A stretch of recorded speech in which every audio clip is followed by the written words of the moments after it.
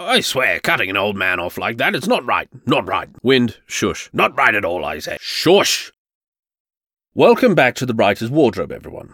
For those of you wondering what the bloody hell is going on, episode 16 was the first half of a two-parter interview, and given that this is episode 17, one would have to return to episode 16 to get the first half. Does that make sense? I apologize if I sound condescending, but I'm dealing with a geriatric storyteller who struggles to stay on topic. Now, Wind. Wind! Hey, Off in your own little world there. Ha ha. Back to the dwarf. And don't give me any of that which one, garbage? the greasy one in the spoony bit of the catapult. Oh, yes, look me dead in the eyes, he did. And you know what he said? What did he say? He said, Pull the lever, old boy. I'm in a hurry. Then what happened? well, you have to understand the whole thing was a conspiracy. How? Well, just down the river, there were the last few soldiers. I can see them clear as day. The young one, casserole. Risol, sausage in a bun, maybe. Anything beats the slop they had us eating. Casserole. What? His name is Casserole. Kasserod, the so-called hero of the last battle. Why so-called? Well, it's a conspiracy. Wind, can we please bring it back to the dwarf? Which one? The one in the Oh, you mean the one that had gotten into the grease barrel? Yes, please. Well, he was just looking at me with that stare they have, you know. Old dwarves, they get this look in their eye when there's violence. Did you pull the lever? Of course I pulled the lever. 'Cause you have no idea the art of storytelling, I tell you. All you do is interrupt and stop me from building suspense. Wind, please focus and tell me what happened after you pulled the lever. Stop.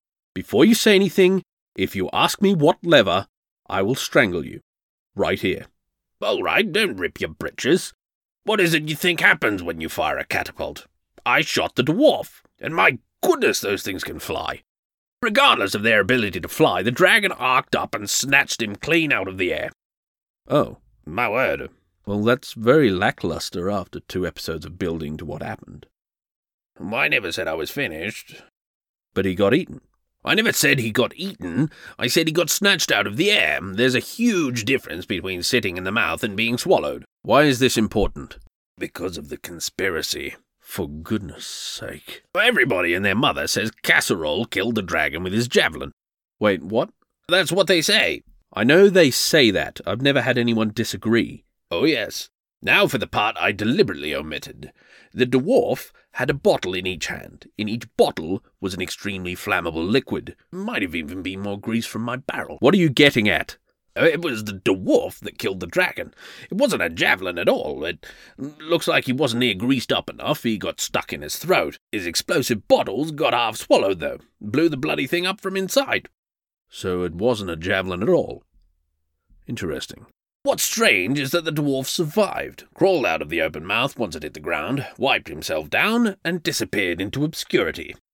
But they raised the statue to honor Casserole. Conspiracy. It's not conspiracy, they're just misinformed. Or are they? Huh. Thank you for telling me this, Wind. This is actually very useful information. I'm full of useful information. Have you ever eaten fire ants? Can't say that I have, or want to, or am interested. Because fire ants can give you... I really don't care. Please tell me never. Thanks for listening, everyone. This has been The Writer's Wardrobe.